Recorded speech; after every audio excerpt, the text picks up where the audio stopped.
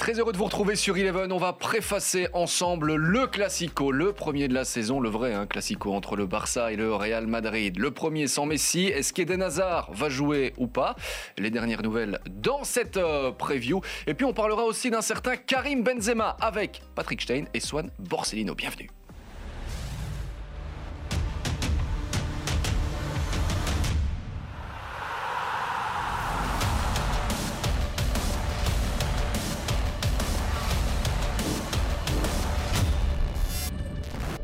Ils sont là, ils sont bien là. Patrick, comment va-t-il? Très très bien, Jérémy. Merci beaucoup de l'invitation. Avec plaisir. Excité aussi?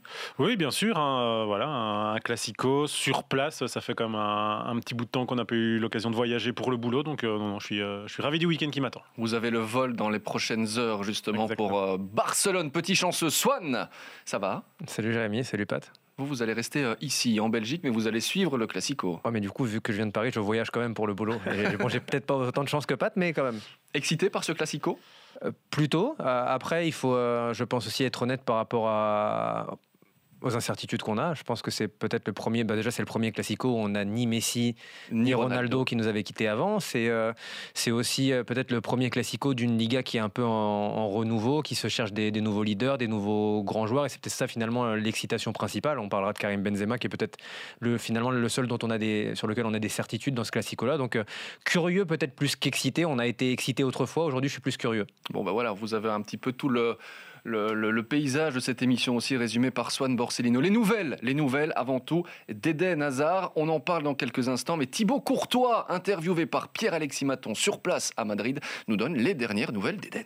Il va bien, je crois qu'ils sont prudents avec lui. Je crois que c'est plus ça, tu vois, qu'ils n'ont pas envie qu'il passe des trucs avec lui. Et c'est ça un peu que pour les gens à l'extérieur, ça peut paraître que c'est encore pas allé. Mais quand tu le vois jouer, je crois qu'il joue très bien, il est au plus haut niveau. Et moi, je trouve que ça va bien. Après le match là, contre la France, il a senti un peu.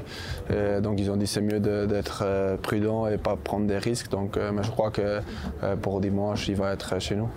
On l'espère, évidemment. C'est un petit peu le discours que Thibaut doit donner aussi. Moi, j'ai envie de retenir une chose, Pat. Il dit que Eden a un bon niveau à l'entraînement.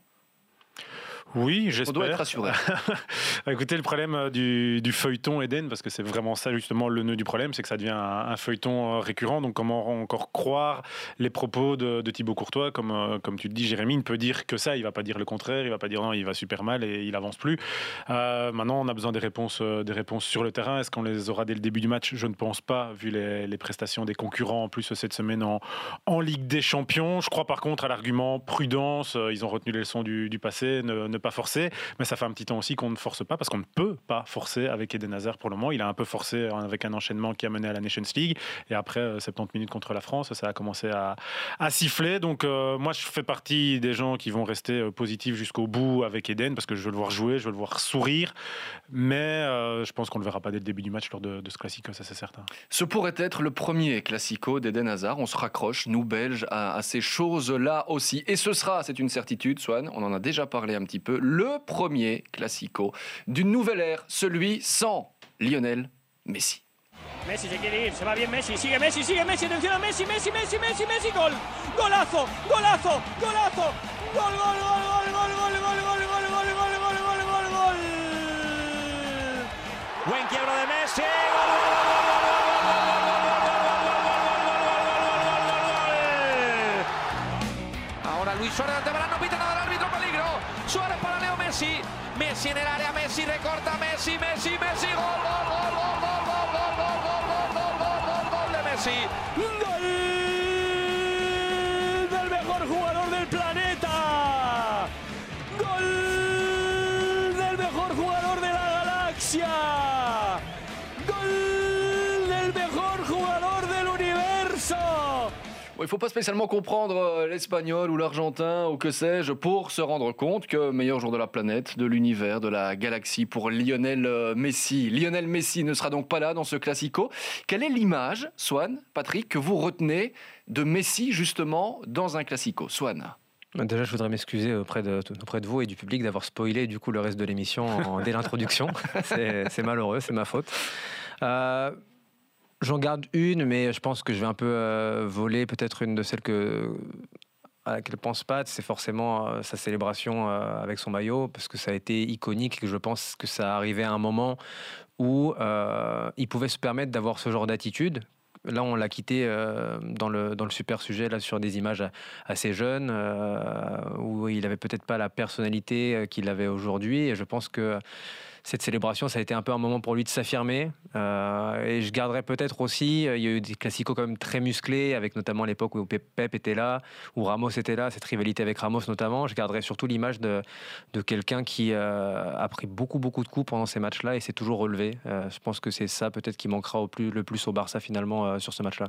Pat, l'image de Messi dans un classico. L'image de Swan, c'est l'image de l'apogée de Messi. Je crois que quand il aura vraiment clôturé sa carrière après sa petite excursion parisienne, ce sera une des images qu'on ressortira partout. Donc forcément, celle-là, il est inévitable. J'ai aussi envie de retourner plutôt dans sa jeunesse et peut-être penser au début du classico. J'avoue que j'ai pas hyper encore bossé le sujet, donc je sais plus si c'est un de ses tout premiers ou quoi, mais je me souviens d'un but avec le Messi, oui, un peu coupe mi-longue comme ça, sur un assist de Ronaldinho, parce qu'il faut quand même savoir que ces deux génies ont joué ensemble et ont brillé dans des classicos. C'est dire aussi la longévité et la chance qu'on a eu de connaître Messi pendant 15 ans quasiment de classico, parce que celui dont je parle, je pense que c'est 2006 ou 2007. Il en aura joué jusque 2021, jusqu'au printemps 2021. Donc voilà, je replongerai dans le passé, parce que des jeunes, dès le début, on avait compris que c'était Messi et il a marqué dans un classico. Je pense que même c'était un triplé, mais avec un but sur un assist de Ronaldinho. Et même dans 5 ans, quand on préfacera un classico, on se dira, ah oui, l'époque de Messi, voilà. Alors, et là, c'est normal, c'est le premier, donc c'est normal qu'on en parle aussi. Mais on va parler d'autre chose. On va vraiment préfacer cette rencontre-là avec l'héritage, peut-être qu'il a laissé au Barça ou pas. En tout cas, j'ai aussi envie d'avoir votre avis. Bon, vous y avez déjà un petit peu répondu. Pas de Messi, moins excitant, mais est-ce que justement, c'est pas l'occasion de peut-être voir un autre visage du Barça, des joueurs qui sont sur la pelouse, mais aussi au niveau des coachs? Parce que quand il y avait des coachs avant, il y avait surtout Messi, tout était fait autour de lui. Aujourd'hui, est-ce qu'il n'y a pas plus justement de responsabilité à prendre à ce niveau-là?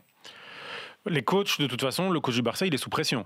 Énormément. Ronald Koeman qui chipote encore tactiquement, qui commence à trouver certaines solutions et qui revient quand même, si on constate un petit peu les derniers matchs du Barça, pour le moment, la méthode, ça devient surtout de mettre Ansu Fati dans les meilleures conditions possibles. Donc, est-ce que c'était ce qu'on faisait déjà avec Messi à l'époque?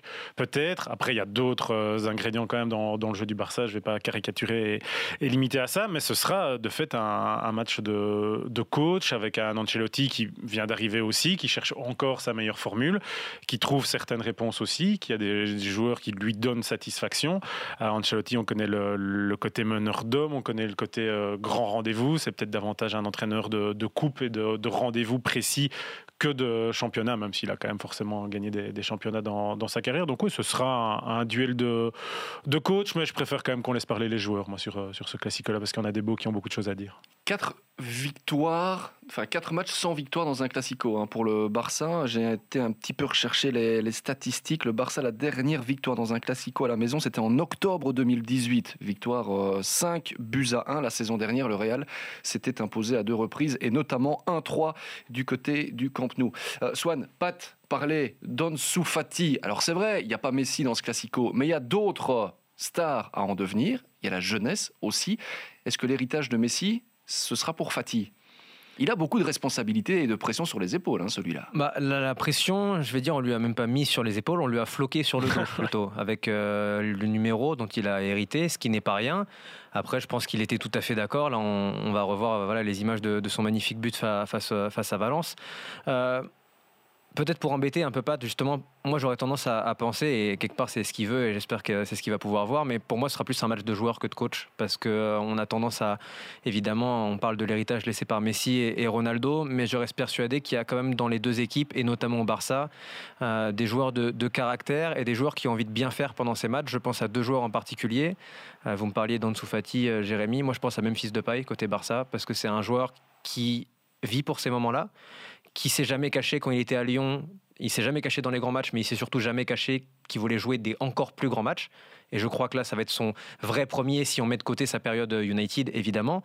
Et je crois que si Ansu Fati est dans ces bonnes conditions-là, c'est aussi parce que Memphis Depay, c'est un joueur qui arrive à jouer et à s'inscrire dans un collectif là en étant une individualité assez forte. Donc je pense à lui. Et de l'autre côté, je pense à Karim Benzema, évidemment, même si, vu que je spoil en continuité l'émission, on y revient. Non, mais juste pour cette espèce de dichotomie-là entre les deux équipes, c'est que... paradoxalement, Benzema, on y reviendra, n'a pas toujours fait des grands classicos, ou en tout cas n'a pas brillé autant que sur son passé récent. Et je pense que ces deux joueurs-là ont à cœur de porter leurs équipes peut-être encore plus que le projet du coach, et je reste persuadé que les deux en sont capables. Donc parler justement, Swan, de porter son équipe, parce que la jeunesse, elle est là. On a vu Gavi, il y a Pedri aussi qui a été acheté il y a quelques années pour 20 millions d'euros. Mais Ansu Fati, on a l'impression que dans la génération actuelle, c'est vraiment lui et sur lui que l'on met les responsabilités qui, dans les grands matchs, si c'est bloqué, s'il faut faire la différence, c'est sur lui qu'on va compter. D'accord ou pas, Pat ? Attention aux analyses du moment très, très précis de l'instant T. Et voilà, il y a du storytelling positif à faire du côté de Barcelone. Et là, on nous vend forcément une grande histoire en Ansu Fati parce qu'il faut digérer le départ de Messi, faire un écran de fumée sur les problèmes financiers. Et l'histoire Ansu Fati, elle est magnifique. Hein, le jeune joueur prodige, annoncé comme le successeur, qui se blesse, carrière en doute, et retour au plus haut plan. L'histoire, elle est super belle. De là, en tirer toutes les conclusions et surtout des grandes projections vers l'avenir, je dirais quand même de faire gaffe, de faire attention. J'adore le joueur, je trouve qu'il a un excellent potentiel. Je peux monter dans le wagon de la hype quand on veut, mais je suis aussi obligé de dire que il va passer des tests, il va passer des épreuves, il va devoir y avoir de la confirmation. On a vu malheureusement pour lui un Bojan Krkić faire des débuts extraordinaires jeunes dans un contexte où tout allait bien pour le Barça, et puis il a eu la carrière qu'il a connue malheureusement et des problèmes mentaux tout simplement pour digérer tout ça. On ne connaît pas la capacité à Ansu Fati à devenir un champion ultime, la capacité mentale, en tout cas pour revenir, il a déjà prouvé. On a plein de bons éléments, mais les réponses, et ça c'est le jeu du football, on sait pas, on peut s'amuser à faire des projections, mais les réponses on les aura dans 5-10 ans sur vraiment la nature de champion de Ansu Fati. Et les blessures évidemment, vous en parliez, il revient pratiquement d'un an d'indisponibilité avec cette opération au niveau du ménisque. On lui souhaite le meilleur, on verra s'il brillera dans ce classico. On parle du Real Madrid dans quelques instants, mais encore cette question puisqu'elle est vraiment d'actualité pour le Barça, et j'aimerais vous entendre là-dessus. Messi est parti, je pense que vous l'avez compris. Est-ce que le Barça, vu la dette aussi de plus d'1 milliard d'euros, doit absolument aujourd'hui miser sur sa jeunesse ? Est-ce que le Barça a une autre possibilité que de miser sur sa jeunesse ? Swan. Alors je crois en l'incroyable capacité des grands clubs espagnols à trouver toujours c'est un peu le Monopoly, à toujours trouver de l'argent quelque part. Voilà, dans la banque ou dans d'autres choses. On a vu ce qui s'était passé récemment, ce qui a été avoué par un ancien dirigeant du Barça, le fait que pour compléter le transfert de Griezmann, une somme a été trouvée un peu je ne sais où par des prêts bancaires. Donc l'argent, malheureusement, c'est un peu le nerf de la guerre, vous le savez tous, je vous apprends rien, et je sais qu'ils en trouveront. En revanche, je crois que pour un club comme le Barça, en particulier, même un club comme le Barça, vous devez compter sur votre centre de formation, et je crois juste que c'est normal au vu des talents qui en sortent quasiment perpétuellement. C'est-à-dire que là, évidemment, on donne à Ansu Fati, à Gavi, à Pedri, qui est malheureusement blessé, des super pouvoirs encore plus importants, parce que le casting à côté est de plus en plus démuni. Donc on a l'impression qu'on compte encore plus sur eux. Mais de tout temps, ou en tout cas de tout temps récent, le Barça avait besoin de Xavi, avait besoin d'Iniesta, avait besoin de Piqué, de tous ces joueurs-là. Donc, mais est-ce qu'on n'est pas à l'aube justement d'un projet pour repartir sur cette base-là qui va peut-être être bénéfique sur les 10 prochaines années? Mais tous les joueurs, parce que c'est ça, on a tous en tête la Masia, pour nous c'est Xavi, Iniesta, Piqué, enfin pour les gens de ma génération. Il ne faut pas oublier le contexte d'éclosion de ces joueurs-là. Il y avait des Deco, des Eto'o, des Juli à côté d'eux qui étaient des grands joueurs, et donc les jeunes étaient des petites graines mais plantées sur un super terrain. On leur demande pas exactement la même chose aujourd'hui. Voilà, donc je pense que le contexte est quand même différent. Ils vont avoir une plus grosse dose de pression, et on voit, pour faire vraiment un rapport en gardant toutes les proportions possibles, Anderlecht dans son passé a toujours su sortir des jeunes joueurs et continuer à gagner des titres en sortant des Tielemans, des Lukaku, parce qu'ils étaient encadrés de grands joueurs au niveau belge. Ici, on a beau continuer à sortir des pépites du côté du côté du Sporting d'Anderlecht, ils s'expriment moins facilement jusqu'au dessus du classement parce que moins bien bien encadré aussi. Donc voilà, le parallèle, il est peut-être vite tracé, c'est peut-être vite grossir le trait, mais tout dépend du contexte. Et le contexte de l'éclosion des Pedri, Gavi et Ansu Fati ne sera certainement pas le même que les contextes de l'éclosion de Xavi, Iniesta et Piqué, en effet. C'est une éclosion peut-être un peu forcée aussi. Là, on n'aurait pas spécialement sorti Gavi à ce moment-ci. Eh bien, Gavi, on n'a pas d'autre possibilité du côté du Barça aussi. On leur a, entre guillemets, donné la chance parce qu'il fallait aussi eh bien, mettre ces joueurs-là, parce qu'il n'y en avait pas d'autres, Swan, tout simplement. Oui, par contre, tout à fait. En revanche, Gavi, personne n'a obligé Luis Enrique à lui offrir une titularisation en sélection pour un Final Four de Ligue des Nations. C'est-à-dire qu'il y a du vrai, on a des déficits à combler, on a des trous dans l'effectif et on a un manque de talent. Donc forcément, plus vite, vous allez être amené à des talents moindres que Messi d'arriver dans un effectif et d'avoir du temps de jeu. Mais je crois que ces gars-là ont quand même prouvé qu'ils avaient le niveau. Alors en effet, quand on vous compare à Messi, Xavi, Iniesta, c'est difficile. Mais ces mecs-là ont prouvé qu'ils avaient le niveau. Et ils ont aussi prouvé, et ça me rassure, qu'ils avaient plein de choses à corriger. Je pense que si on reprend le match de Gavi contre Valence, il existait pendant 25 minutes avant de prendre une carte jaune, avant de disparaître un peu à cause de ça et de sortir. Ansu Fati, pas de parler de sa blessure, il a été ménagé à la fin de ce match-là, il avait 50-60 minutes maximum dans les jambes. Pedri, justement à cause du manque de concurrence et à cause du fait que ce gars-là, à cet âge-là, a été un joueur majeur et de l'Espagne et de l'Espagne olympique et du Barça, se retrouve sur le flanc aujourd'hui parce qu'on l'a usé jusqu'à la moelle à un âge où vous n'êtes pas censé jouer autant de matchs. Donc ils ont les défauts de toute leur qualité finalement. Ça va être intéressant ce Classico. On a beaucoup parlé du Barça. Swan a déjà parlé de ce qui va arriver là maintenant. C'est le principe de l'émission en fait. Voilà, c'est Swan. C'est bien, vous avez bien préparé cette émission aussi. Vous sentez les choses peut-être. Moi, je sens le jeu, je vais appeler Ronald Koeman. Bah, écoutez, peut-être qu'il en a besoin, Ronald Koeman. Sous pression, on l'a dit aussi avant ce Classico, même si le Barça reste sur 2 victoires en Ligue des Champions. Il était temps contre Kiev sur le plus petit score, 1-0, et puis avant cela contre Valence. Succès 3-1. Messi. C'était pas Messi, mais le M-A-I-S. D'accord. Le facteur X de ce Classico était celui-ci. Attention ici Valverde, la remise Benzema et l'égalisation. L'égalisation qui tombe après 23 minutes. Martinez, le centre au second poteau vers Benzema. Oh, qu'il est beau! Karim Benzema, qu'il aura donc fallu 42 secondes dans cette deuxième période pour rétablir l'égalité. Cabenueve, 9 buts, 7 assists depuis le début de la compétition. Pas mal. Est-ce que le facteur X, Pat, ce sera Karim Benzema qui fait l'actu avec son procès? Ouais. On en connaît déjà quelques demandes, 10 mois de prison avec sursis. Est-ce que ça va jouer dans sa tête? On a presque envie de dire, mais ça joue dans la tête de tout être humain, même quand vous êtes Karim Benzema, non? Il faut dissocier 2 questions dans tes questions. Est-ce que ce sera le facteur X? Ça dépend de la définition qu'on donne à un facteur X, parce qu'un facteur X, c'est plutôt quelqu'un d'inattendu qui peut créer la différence. Je crois que Benzema, sur ce match-ci, tout le monde l'attend. C'est le facteur A. Voilà, c'est facteur de A à Z peut-être. Est-ce qu'il aura tout le match qui tournera autour de lui? Donc ça, c'est la réponse. Moi, j'irais plutôt sur un Vinicius, par exemple, comme facteur X, qui est quand même en grand progrès d'efficacité ces dernières semaines. Et pour le contexte du procès, ça fait 5 ans. Je pense voire plus que ça dure, hein, si Swan me confirme la chronologie des faits, des événements. Et ça fait 5 ans qu'il est en progression et qu'il se dirige tout doucement vers le statut de meilleur joueur du monde. Pas Ballon d'Or, je ne pense pas.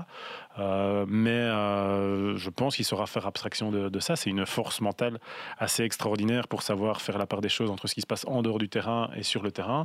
Donc, même si c'est un être humain qui risque d'être perturbé, je pense que pendant 90 minutes, il mettra les GSM et tout ça au frigo et qu'il nous proposera un grand match. Plusieurs années que ça dure, mais là ça se concrétise pour Karim Benzema. Votre son de cloche, Swan, est-ce que Karim Benzema peut justement peut-être aller tirer encore plus de motivation que d'habitude dans ce qui se passe pour l'instant?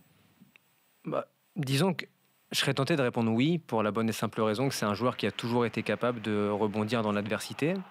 Mais pour vous répondre ce oui-là, selon moi, il faudrait qu'il y ait justement de l'adversité. Et je crois que, comme le disait Pat, avec une chronologie assez exacte, c'est une histoire qui existe depuis assez longtemps et de laquelle il se prémunit finalement depuis assez longtemps pour que un procès qui a certes une importance symbolique, parce qu'il peut y avoir condamnation, parce que tout le monde en reparle à un moment où lui-même candidate en plus assez sérieusement pour le Ballon d'Or, même si j'ai bien entendu le pronostic de Pat. Donc je pense qu'il est capable d'être vraiment hermétique à ce genre de choses. C'est un joueur qui est capable vraiment de se concentrer sur ce genre d'échéance, qui a hâte de bien faire. Et comme je le disais dans ma campagne pour ruiner cette émission, du coup, je pense que Karim Benzema a tout intérêt et a une énorme envie de réaliser une grosse partie sur ce classico-là, parce que c'est le premier dont il est la star. Vraiment, c'est-à-dire que avant, il a eu des bons matchs, il en a eu des moins bons aussi pendant le Classico, et ça, je pense qu'il le sait. Mais il a toujours été justement le facteur X avant. Il l'était, c'est-à-dire qu'il était le facteur X de Ronaldo, il a pu être le facteur X même de Gareth Bale, de Modric, etc. Là, aujourd'hui, c'est lui qu'on attend. Aujourd'hui, là, si on a des belles affiches derrière nous, et je pense que si nous n'étions pas en Belgique, je pense que l'homme qui figurerait à côté de Memphis Depay serait Karim Benzema, et ça, c'est la première fois pour lui. Et je pense que à 34 ans, après une carrière XXL, après les records incessants qu'il est en train d'écrire au Real Madrid, pour lui, c'est très important d'arriver à bien figurer et à être décisif pour la première fois avec ce rôle de star. Peut-être que ce sera aussi très important pour lui d'arriver à soulever un titre, une Liga par exemple avec le Real, en étant capitaine ou vice-capitaine, parce qu'il est capitaine car Marcelo ne joue pas. Mais pour moi, c'est vraiment son match aujourd'hui, maintenant. Et vous savez, le Ballon d'Or, c'est un peu comme, pour moi, je dis que c'est une campagne présidentielle. C'est-à-dire que tout le monde essaye de faire le maximum de coups de com', de machin, à ceci près que la télé ne décompte pas vos temps de parole. Et Karim Benzema, pour moi, si il a envie, et je sais à quel point il a envie, et à quel point son entourage a envie qu'il gagne le Ballon d'Or, son ultime tribune, et qui est la tribune finalement ultime du football, ce match-là, c'est ce match de dimanche. Et il doit bien faire, et je pense vraiment qu'il fera bien, et je ne dis pas du tout ça par chauvinisme. Oui, vous parliez des affiches à retrouver un petit peu partout, sur les réseaux sociaux aussi d'Eleven Sport, où on y voit Memphis Depay, côté catalan, où on y voit Eden Hazard, côté madrilène. Et si c'était lui, finalement, le facteur X, parce que lui, il n'y a pas grand monde qui l'attend. Nous non plus, peut-être une montée au jeu, on verra. Et s'il lançait sa saison dans ce Classico, c'est un autre débat dans lequel on ne va pas entrer maintenant. Par contre, le Ballon d'Or, oui, allons-y, on en parlait. Benzema, Ballon d'Or, oui ou non? Pat avait dit non dans un premier temps.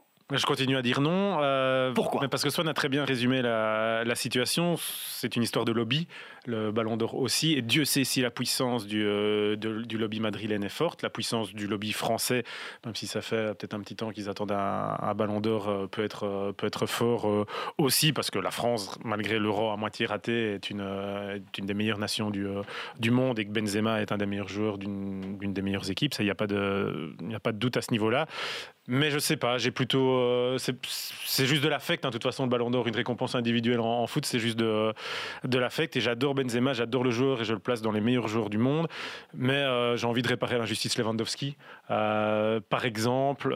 Et il y en a d'autres qui peuvent aller chercher. Je suis pas trop dans le style à aller dire oui, il faut que Jorginho ait un Ballon d'Or parce qu'il a gagné ceci ou cela.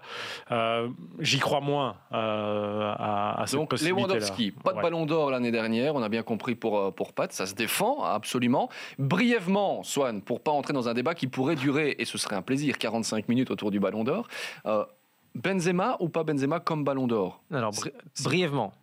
Très brièvement. Déjà, je me permets, devant nos millions d'auditeurs, de parier une chope avec Pat que Lewandowski n'aura pas le Ballon d'Or. Je pense. Même s'il pourrait le mériter. Moi, je serais tenté de dire oui, mais après, si vous me demandez un pronostic, vous me demandez une simple mon envie. Lâchez-vous, Swan. Non, mais parce que c'est pas la même chose. C'est pas la même chose. Moi, mon pronostic, c'est que malheureusement, je pense qu'il reviendra à Léo Messi, parce que il a été sacré dans des conditions beaucoup plus aberrantes. Parler de lobby, ils existent, et je pense que une année où la première année où Messi arrive à gagner quelque chose avec son équipe nationale.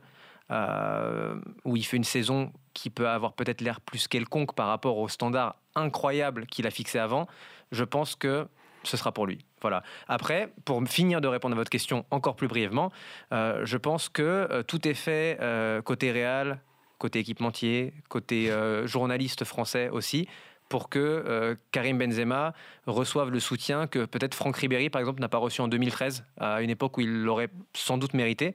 Et je crois, peut-être naïvement, que ce match et les derniers hectomètres de la course au Ballon d'Or peuvent peut-être dans le cerveau des votants.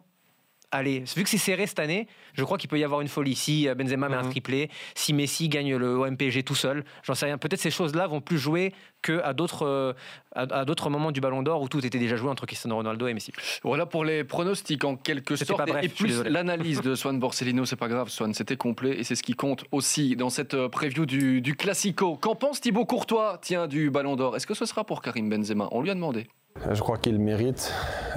Si on regarde juste les trucs qu'il a fait, les qualités, les matchs qu'il a joué, oui. Après, on sait aussi que beaucoup de fois, ils votent pour quelqu'un qui a gagné un championnat, la Champions League, le de Jorginho, par exemple. Oui, je crois que Jorginho a joué une jolie année avec Chelsea. Je crois qu'il est important pour l'équipe, mais je sais pas. Après, c'est chacun qui décide. Mais moi, je leur donnerai à Karim, je crois qu'il le mérite.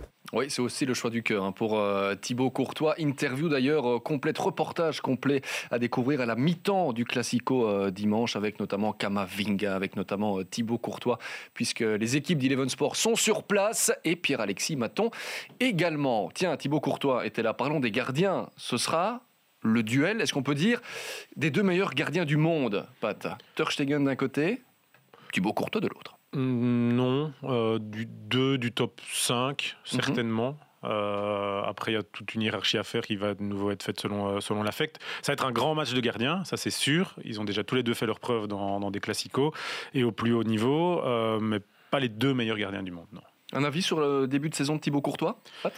Pas aidé, j'ai envie de dire. On sait bien que c'est un amoureux de la clean sheet et qu'il en réalise pas assez à son goût, parce qu'il y a souvent un moment où la défense, et surtout en début de saison, dans les premiers matchs de la saison, où ça prenait l'eau sur une erreur individuelle ou une erreur collective. À un moment, un gardien ne peut pas tout sauver, mais il reste à un très très bon niveau. Lui personnellement, il plane quand même depuis quelques saisons maintenant. Depuis qu'il a passé sa crise d'adaptation au Real, il est au-dessus du lot. Parler d'une question d'affect, juste pour savoir, le meilleur gardien du monde, selon Patrick Stein aujourd'hui? Thibaut Courtois. Thibaut Courtois, qui est donc la Swan. Les deux meilleurs gardiens du monde, ou vous nuancez aussi, ou vous n'êtes pas du tout d'accord, c'est votre moment. Non, pour moi, alors je mets Thibaut certainement dans le top 3, mais pour moi, c'est pas un affrontement entre les deux meilleurs gardiens du monde. En revanche, je pense que ce qui est intéressant, c'est de voir le rôle qu'ils occupent dans leurs deux équipes. C'est-à-dire que Thibaut Courtois a un rôle, même si on sait qu'il a beaucoup progressé dans son jeu au pied, mais peut-être plus de gardien traditionnel, un peu plus défensif. Là où je reprends notamment le match contre Valence pour le Barça, Ter Stegen dans une équipe qui se cherche parfois offensivement, qui a du mal un peu à lancer les offensives, a eu un rôle contre Valence crucial dans le jeu offensif du Barça. C'est-à-dire que, je sais, ça fait bien de dire qu'il fait des passes, etc., et que c'est très moderne de dire ça de ma part, mais c'est surtout une réalité, dans le sens où il a tenté des passes très difficiles, dans le sens où le Barça, on a eu beaucoup de mal à trouver Busquets, un Busquets au niveau, par exemple, de l'équipe nationale espagnole, et en ça, je pense que l'influence de Ter Stegen, elle est encore plus importante pour le Barça qui se cherche que l'influence de Thibaut Courtois pour le Real, qui est quand même, selon moi, en légère meilleure posture que les Catalans. Ben voilà un petit peu pour ces différents avis. À la fin de l'émission arrive, fin de ce podcast preview classico. Alors vous le savez, Swan me connaît aussi de plus en plus puisqu'on partage quelques centimètres carrés de studio dans le box-to-box. J'ai l'impression que c'est grand ici, du coup. C'est fou, Avec les traditionnels pronostics, évidemment. Une fois n'est pas coutume, je ne vais pas aller voir Swan en premier, mais Pat qui fait « Oula, ça va être compliqué ». Mais oui, à l'image un petit peu de cette rencontre. Real, match nul, ou Barcelone, on rappelle que ce sera au Camp Nou. Pat. Je vais faire très attention à ce que je vais dire parce qu'on est avant le match que j'aurai le plaisir de commenter et j'ai pas envie comment ça va sauter à la figure de Pat cette histoire de me mettre en difficulté en ayant voilà, j'ai déjà dit Thibaut Courtois comme meilleur gardien du monde, donc voilà, les supporters du Barça l'ont entendu, pensent que je suis madrilène, alors que non, je le promets, je ne suis ni catalan ni madrilène, mais je vais quand même pronostiquer un bon partage, comme ça je m'en sors bien avec deux buts de chaque côté, comme ça c'est sûr qu'on prenne du plaisir, donc un bon vieux 2-2 des familles qui ne me met pas en danger. Le prono de Pat Stein, quel est celui de Swan Borsellino qui peut se mettre en danger, Swan, faut y aller. Non mais c'est horrible parce que j'allais vraiment dire 2-2. Genre je suis mal, mais non, ouais, 2-2, un 2-2 avec but de Depay sur penalty. Voilà, ça je le sens. Très bien. Eden Hazard va jouer ? Un quart d'heure. Un quart d'heure, ouais. Eden Hazard va marquer. Comme moi. C'est un quiz en fait. Oui, c'est celui qui répond le plus rapidement possible. Par contre, en parlant de quiz, il y a un petit concours auquel vous allez peut-être vous aussi pouvoir participer. Ce sera sur le lien YouTube de ce podcast pour gagner. Écoutez, ceux qui le regardent en vidéo, ce podcast, verront qu'il y a un maillot du Barça, celui de cette année, non floqué, je préfère le préciser, et un maillot du Real Madrid. Comment faire pour les remporter, messieurs? C'est très simple, vous allez donc sur le lien YouTube, vous laissez un petit commentaire en dessous de cette vidéo et vous nous dites Real Madrid, match nul ou Barcelone, qui va gagner ce classico ou ce que ce sera un partage, voilà. Et ces maillots-là seront peut-être pour vous. Il me reste à vous souhaiter un excellent match, un excellent classico. Pat, à vous aussi sur place, il devrait faire bon, ça devrait être sympa. Un grand merci, oui, 23 degrés annoncés, c'est parfait, ça va me réchauffer le corps et le cœur. Allez, bon vol à vous, direction Barcelone sans escale. Et pour Swan, on vous retrouvera aussi juste avant ce classico avec Kevin Jonker. Non loin d'ici. Non loin d'ici, pour nous mettre aussi un petit peu dans l'ambiance. Vous serez dans la team pour ce classico. Merci Swan. Merci à vous. Merci à vous de nous avoir regardés, merci à vous de nous avoir suivis. Et à lundi pour un nouveau podcast, puisque ce sera Eleven Insiders. On parlera, tiens, encore du classico. Ciao, ciao.